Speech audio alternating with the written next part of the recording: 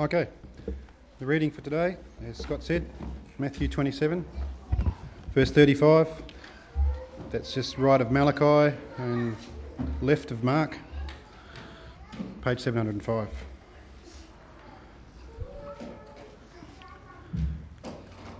Verse 32. As they were going out, they met a man from Cyrene named Simon, and they forced him to carry the cross. They came to a place called Golgotha, which means the place of the skull. There they offered Jesus wine to drink mixed with gall, but after tasting it, he refused to drink it. When they had crucified him, they divided up his clothes by casting lots, and sitting down they kept watch over him there. Above his head they placed the written charge against him, "This is Jesus, the King of the Jews." 2 robbers were crucified with him, one on his right and one on his left. Those who passed by hurled insults at him, shaking their heads and saying, "You who are going to destroy the temple and build it in 3 days, save yourself. Come down from the cross if you are the Son of God." In the same way, the chief priests, the teachers of the law, and the elders mocked him. "He saved others," they said, "but he can't save himself. He's the King of Israel. Let him come down now from the cross, and we will believe in him. He trusts in God. Let God rescue him now if he wants him, for he said, 'I am the Son of God.'" In the same way, the robbers who were crucified with him also heaped insults on him. From the 6th hour until the 9th hour, darkness came over all the land. About the 9th hour, Jesus cried out in a loud voice, "Eli, Eli, lama sabachthani," which means, my God, why have you forsaken me?" When some of those standing there heard this, they said, "He's calling Elijah." Immediately one of them ran and got a sponge. He filled it with wine vinegar, put it on a stick, and offered it to Jesus to drink. The rest said, "Now leave him alone. Let's see if Elijah comes to save him." And when Jesus had cried out again in a loud voice, he gave up his spirit. At that moment, the curtain of the temple was torn in two from top to bottom. The earth shook and the rocks split. The tombs broke open, and the bodies of many holy people who had died were raised to life. They came out of the tombs, and after Jesus' resurrection they went into the holy city and appeared to many people. When the centurion and those with him who were guarding Jesus saw the earthquake and all that had happened, they were terrified and exclaimed, "Surely he was the Son of God." Many women were there, watching from a distance. They had followed Jesus from Galilee to care for his needs. Among them were Mary Magdalene, Mary the mother of James and Joseph, and the mother of Zebedee's sons. That's the word for the day. Thank you.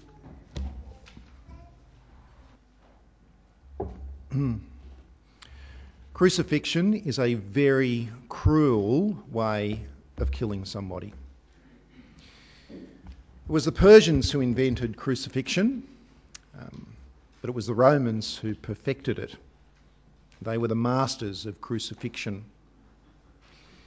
It was so cruel that even Roman thinkers, politicians and philosophers in the period around the 1st century described crucifixion as being the most obscene, disgraceful and horrific form of execution known to man.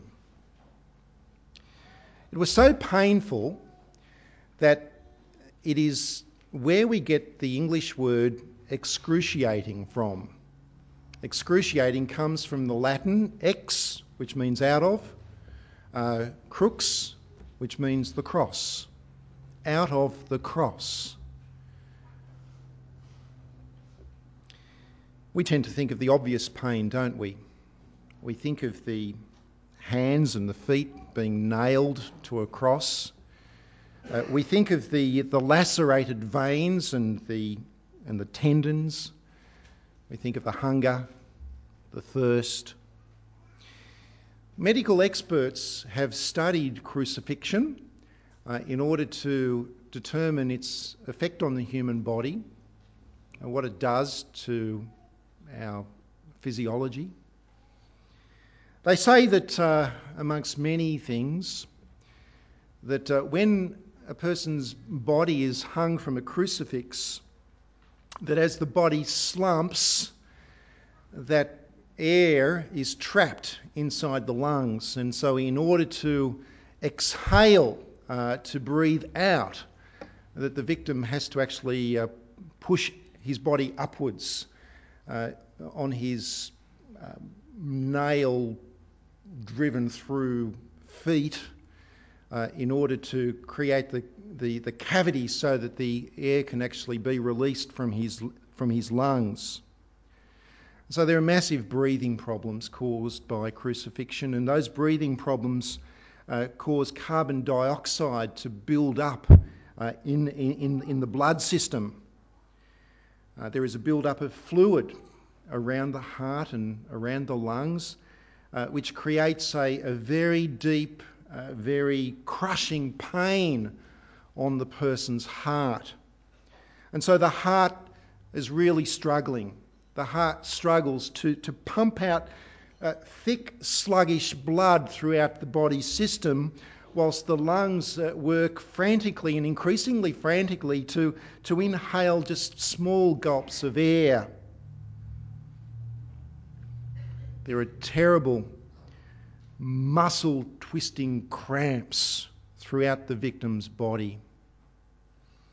There is the searing pain as the already lacerated flesh of the victim's back, lacerated from the whipping beforehand, grates up and down the coarse timber of the wooden pole as the victim pushes upwards and then slumps downwards in order to breathe. It is a slow, painful death which could take days. The victim would either suffocate or die from a cardiac arrest. It is an outrageous method of execution. But in the Roman Empire, it was an everyday event. As the Roman armies conquered smaller nations, they especially liked to crucify people, anyone who would participate in any kind of insurrection or any kind of rebellion against Roman authority. It was a good way of them expressing, in a very visual, painful way, who was boss. The Jews were a difficult group of people for the Romans to control. There were many insurrections that took place in Palestine. And so the Romans crucified a lot of Jewish people. The historians put the figure at around 30,000. 30,000 Jews were executed by crucifixion by the Romans. And of those 30,000, many of those people would have been very innocent people, guilty of no crime. Many of them would have been people who had stood up for a just and a righteous cause.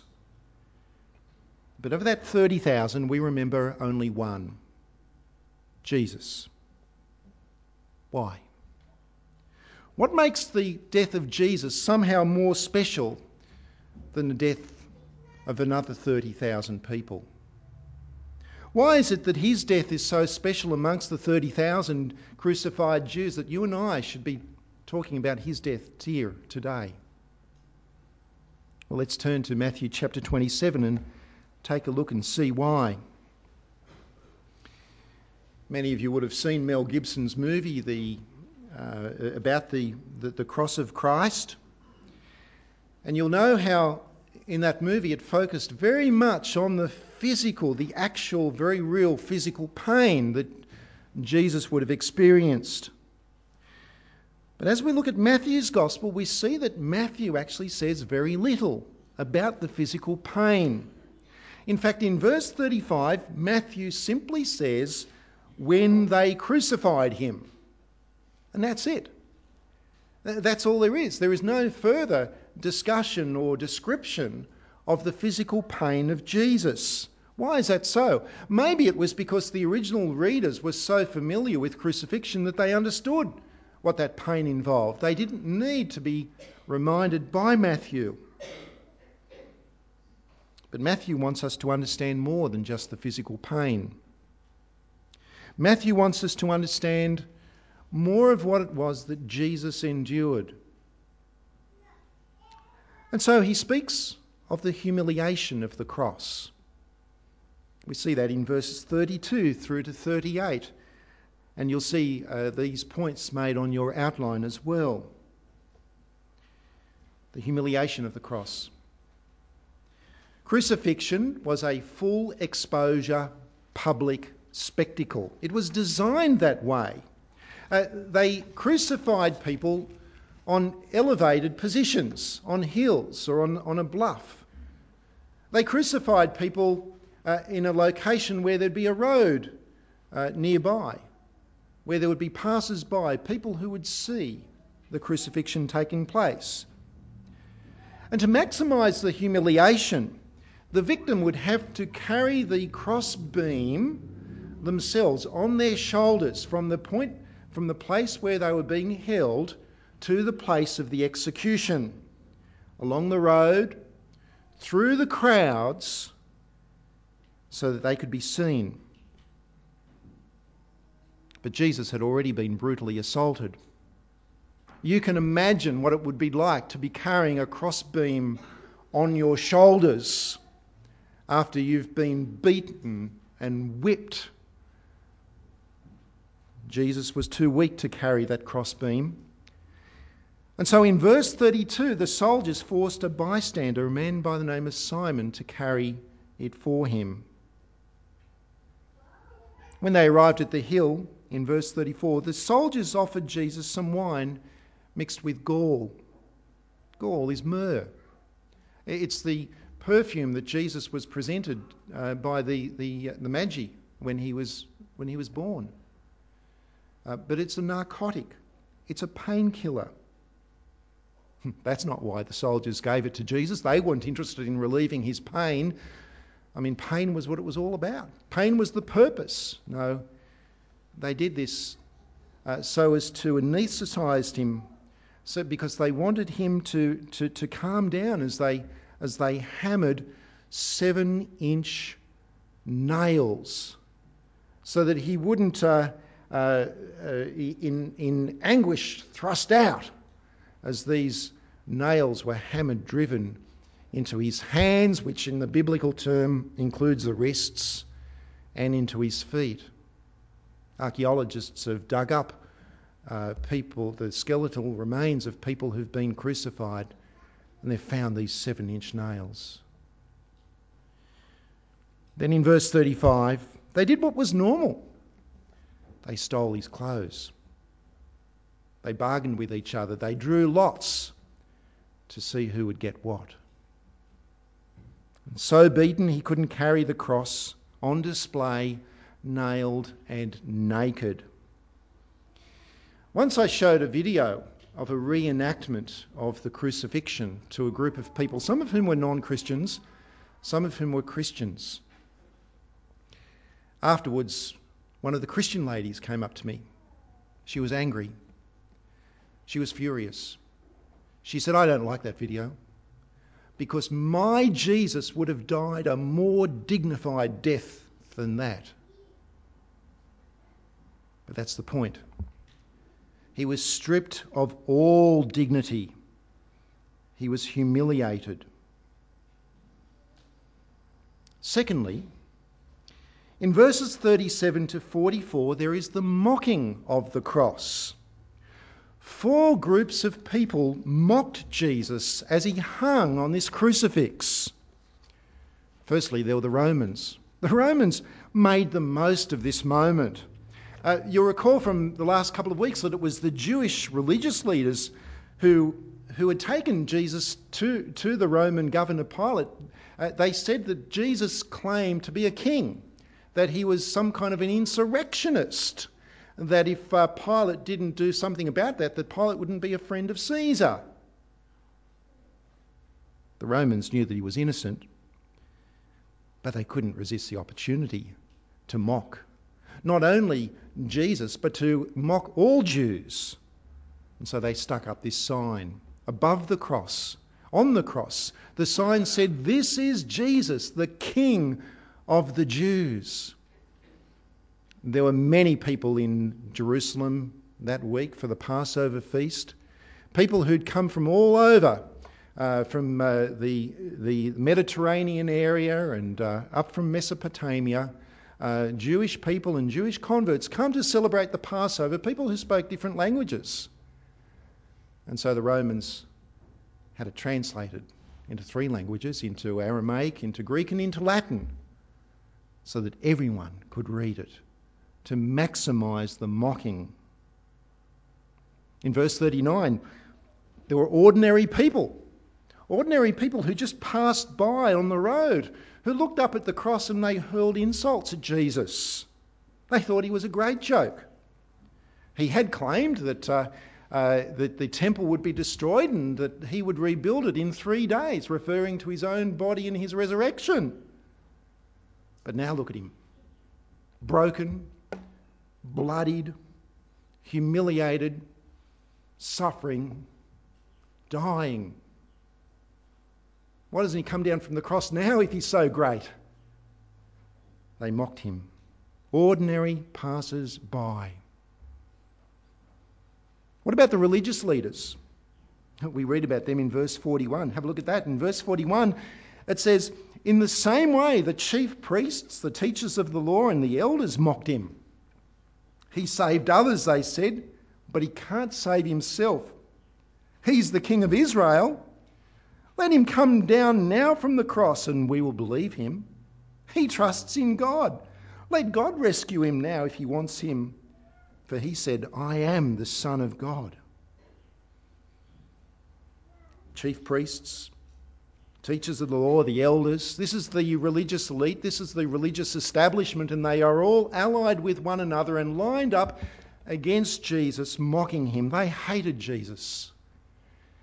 Throughout his teaching ministry, Jesus had exposed their hypocrisy. Their religion was supposed to be about loving God, but it was all about themselves. Jesus exposed that. And now they've got him exactly where they wanted him all along. This is their moment. Jesus wasn't the only one being crucified on that day. In verse 38, we read that 2 robbers were crucified alongside him. These were not petty thieves. The actual word that we translate as robbers means that these guys weren't pickpockets. They weren't just sort of, one-off offenders. These were cruel people. These were the kind of thieves who would assault people, bash them up, even kill them in order to get what they wanted. Matthew points out that Jesus was crucified between them. There was one on his right, the other on his left. It's a nice touch, isn't it? Because it's saying he's one of them. He's just like these guys. Yet in verse 44, even they heaped insults on him. So Jesus was in agony, humiliated and mocked.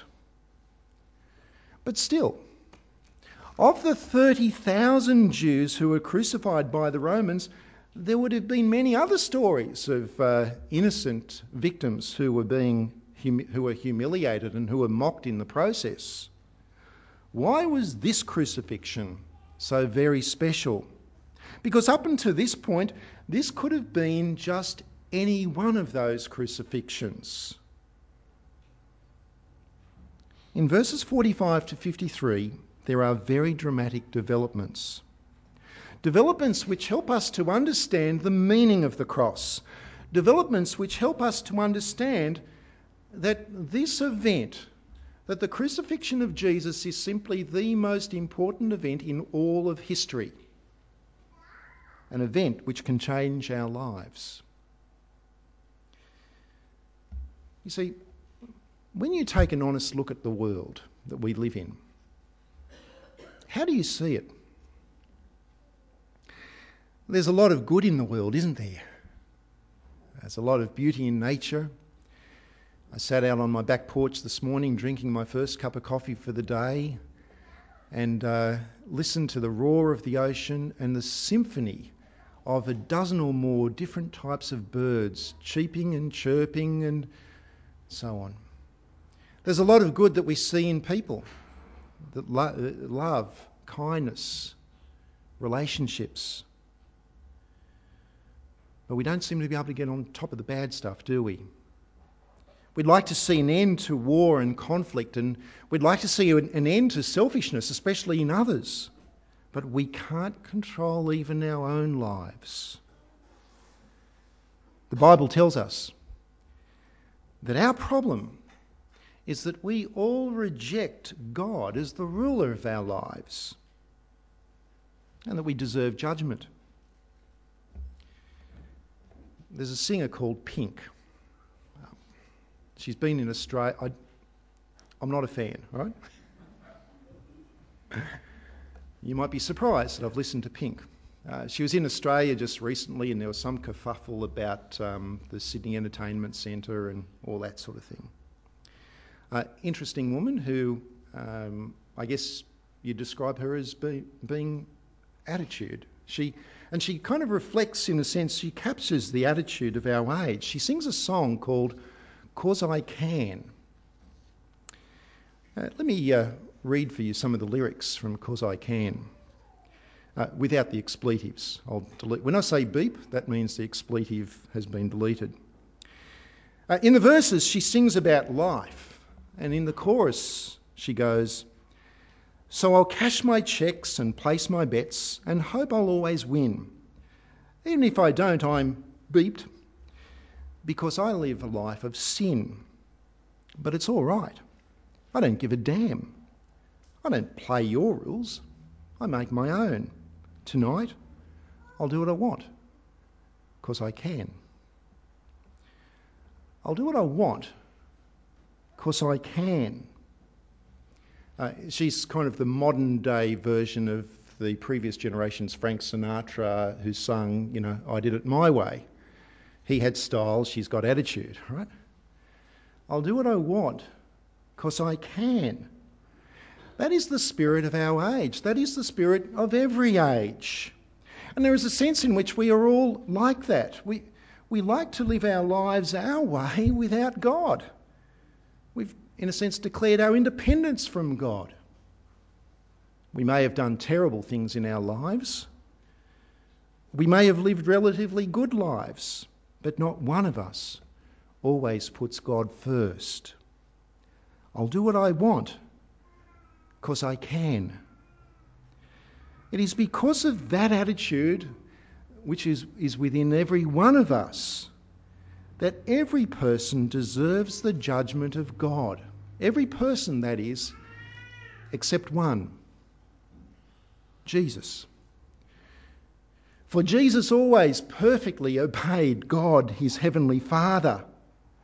Jesus never rebelled against God. Jesus was perfectly submissive in his thoughts, in his words, in his actions, in every way. Yet in verse 45, as Jesus hung on the cross at midday, the sky turned black for 3 hours. In the Old Testament, darkness, or the sky turning black, was very, very symbolic. It was the symbol of the judgment of God.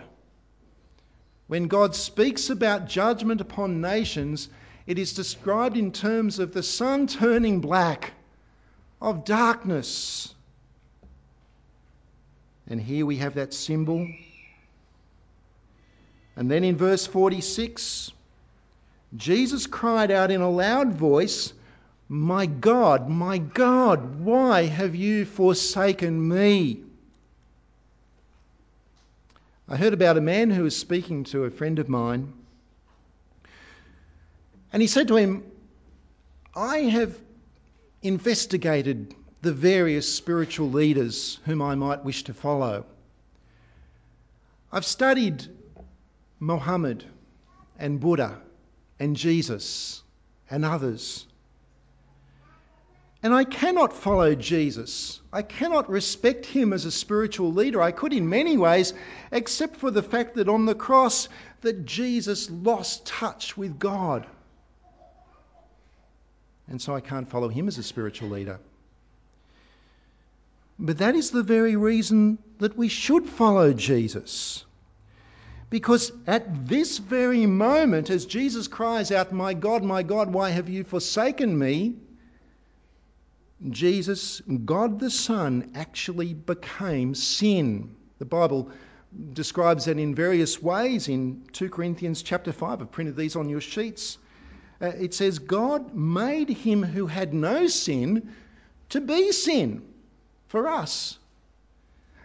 In 1 Peter chapter 2 verse 24, he himself bore our sin in his body on the tree.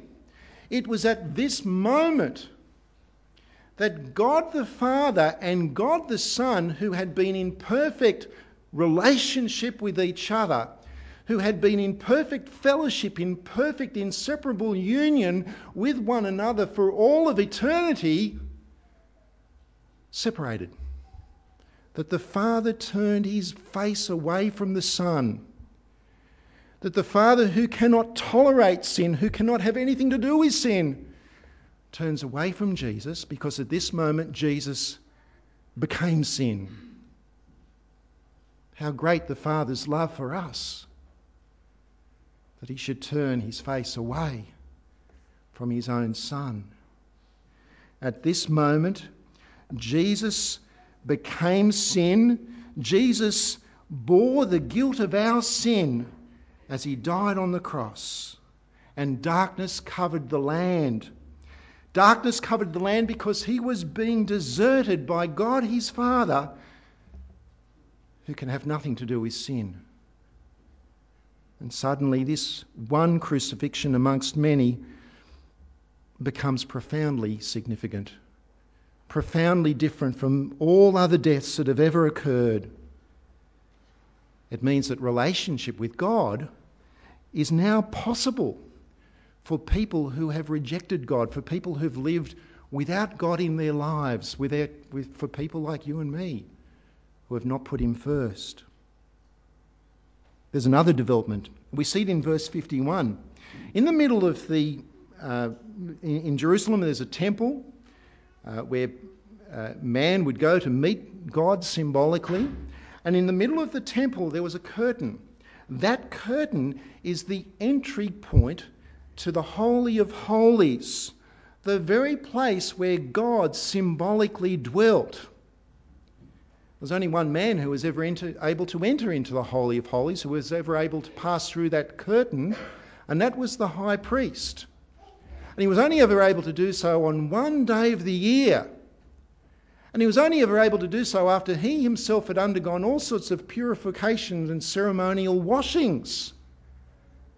And he would enter through that curtain and he would offer up a sacrifice for the sins of the people. Well, at this moment, that curtain is torn in two. Not from bottom to the top as it would be if it was a man who had torn it, but from top to bottom because it was a miracle. From top to bottom because at the point of Jesus' death on the cross, the ultimate sacrifice has been made for sins by the one who is the great high priest. And it means that access to God, entry into God's presence, is now freely available for all who trust in Jesus. To you and to me. There's another extraordinary development, an earthquake. And in verse 52, something incredible happens. Tombs break open. The tombs of faithful people of the past who trusted in God crack open. And many dead people walked out of those tombs. Scary stuff. It's telling you something very special is happening here, and I'm going to talk next week more about life after death. But this resurrection of these people at this point in time speaks very loudly to us of what Jesus' death on the cross has achieved. It tells us that Jesus has paid for the sins, and therefore life, eternal life, new life, is available to all who turn back to God. The cross of Jesus means that forgiveness is now available. You may have seen an amazing story of forgiveness in the paper just a week or two ago of Ken Marslow. Remember that? 15 years ago, a young man murdered Ken Marslow's son, who was 18 years old at the time. I think he was working in a Pizza Hut when he was killed. I can't think of anything worse than that. If there's something I'd be tempted not to forgive someone for, that would be pretty high up on the list. But there was this extraordinary scene as this man now released from prison, as he walked out of the prison gates, that there was Ken Marslow there to greet him, to embrace him, because he'd forgiven him and he wanted to help him. Unfortunately, the man reoffended in other ways. It didn't quite work out perfectly. But the cross of Jesus tells us of an infinitely greater forgiveness even than that. You see, as Jesus hung on the cross, we're told in Luke's Gospel that he prayed. And he prayed this prayer. He said, "Father, forgive them, for they know not what they are doing." And friends, that prayer was answered then, at that time. Let me show you why I say that. In verse 54, Roman soldiers were changed.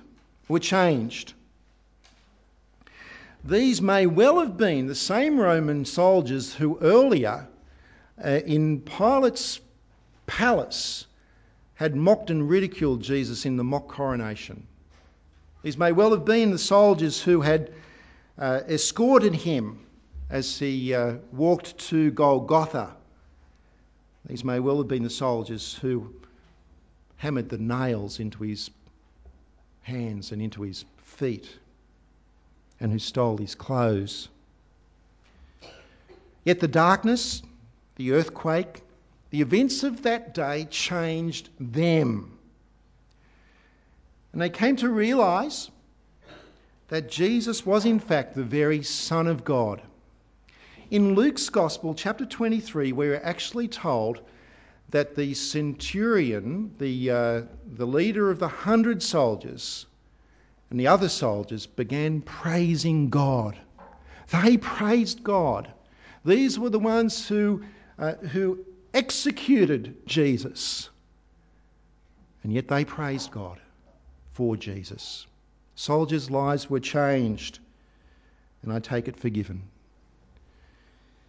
So too was the life of a thief. There were two thieves that mocked Jesus. But as they hung, dying themselves, one of them turned to Jesus and said, "Jesus, remember me when you come into your kingdom." Jesus' response, "Today you will be with me in paradise."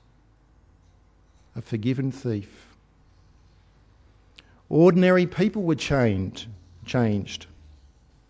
It was the ordinary passers-by who had mocked Jesus as he hung on the cross, and yet later in Acts chapter 2, when Peter preached to a crowd of thousands, he said to them these words, and listen very carefully. He said, "God has made this Jesus, whom you crucified, both Lord and Christ." Now, when Peter said, "whom you crucified," he wasn't joking. These were the same kinds of people who were around on that day of Pentecost. Jews who'd gone to Jerusalem in the Passover. "Whom you crucified." Some of these people would have been the same ones who had shouted to Pilate, "Give us Barabbas, crucify Jesus." Some of these would have been the same ones who passed by and mocked him as he hung on the cross. And yet, as Peter preached to them and told them about the meaning of the cross and the resurrection of Jesus, we're told that 3,000 of them were forgiven on that day. The early church writings tell us that some of the first Christians lived their lives in great remorse because they actually participated in the crucifixion. They understood more than anyone what it means to be forgiven. Religious leaders were changed. It was the religious leaders who had orchestrated Jesus' death. It was they who had lined up with each other against him on the cross and mocked him. But in Acts chapter 6, verse 7, as the word of the meaning of the cross and the resurrection spread, we are told that a large number of priests put their faith in Jesus, were forgiven, and obeyed the gospel. I don't know what sins you've committed in your lives, how great, how small. But if God can forgive those who crucified Jesus, then I've got some good news for you. He can certainly forgive you. But you say, well, I didn't nail him to the cross. It wasn't me. Yet it was because of your sin. It was because you haven't put God first in your life. You might say, well, but I'm a reasonably good person. At least I'm above average. I'm better than the next person. Or you may know that you're well below average. There's things in your life that you deeply regret and you can't change. Fact is, none of us loves God and obeys God in the way that we should. We all deserve his judgment. We all need his forgiveness. It is because of that particular need, our need of forgiveness, that Jesus willingly went to the cross. It wasn't a mistake. It wasn't that things got out of control. It wasn't that the Romans and the Jewish religious leaders got the upper hand on Jesus. No, it was God's will for Jesus to go to the cross. And he obeyed God's will. He went to the cross to pay for all of your sin. Mine too. Mine especially. So what do we do about it? How do we respond? Each one of us needs to make a personal decision. It doesn't matter how old you are or how young you are. It doesn't matter how many church services you've been to. Each of us needs to have a personal relationship. We need to personally decide about Jesus. We need to trust that Jesus' death on that day has indeed paid the penalty for sin, the penalty which we deserved. And in thankful response, we need to turn our lives over to serving Jesus. I met a Muslim man in a taxi the other day. We got to talking about the gospel within the first few minutes. He said, there's a couple of differences between our faith. I said, yeah, we believe that Jesus died on the cross. He said, no, he didn't. He was just taken off the cross before he died. I said, yeah, well, that's a pretty important difference because we reckon that's the crux of the matter. He said, the other thing is that we don't believe that Jesus was God in the flesh. He was just a prophet. I said, yeah, well, we believe that he actually was God in the flesh. And the most important, the profound significance of that is it was God dying on the cross for us. A Muslim man said to me, I said, that's because he paid for sin. He's paid for your sin, he's paid for my sin. And the Muslim man said to me, well, does that mean that therefore that we can just keep on living our life the way we always lived it and it doesn't matter what we do? I said, no. If you understand that it was God's Son who died for you on the cross, then you're not going to want to live for yourself anymore. You want to live for him and give your life over to him. And that's what each one of us needs to do. So I want to ask you today, have you done that? Have you turned your life over to God and received forgiveness? Let's pray.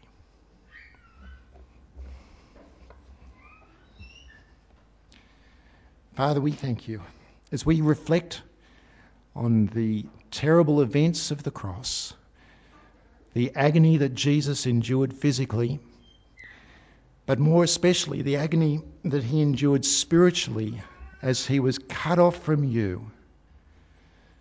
Father, as he bore the guilt of our sin,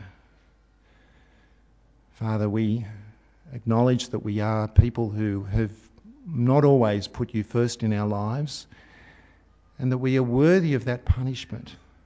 But Lord, to know of what Jesus has done for us, we can only but give you praise.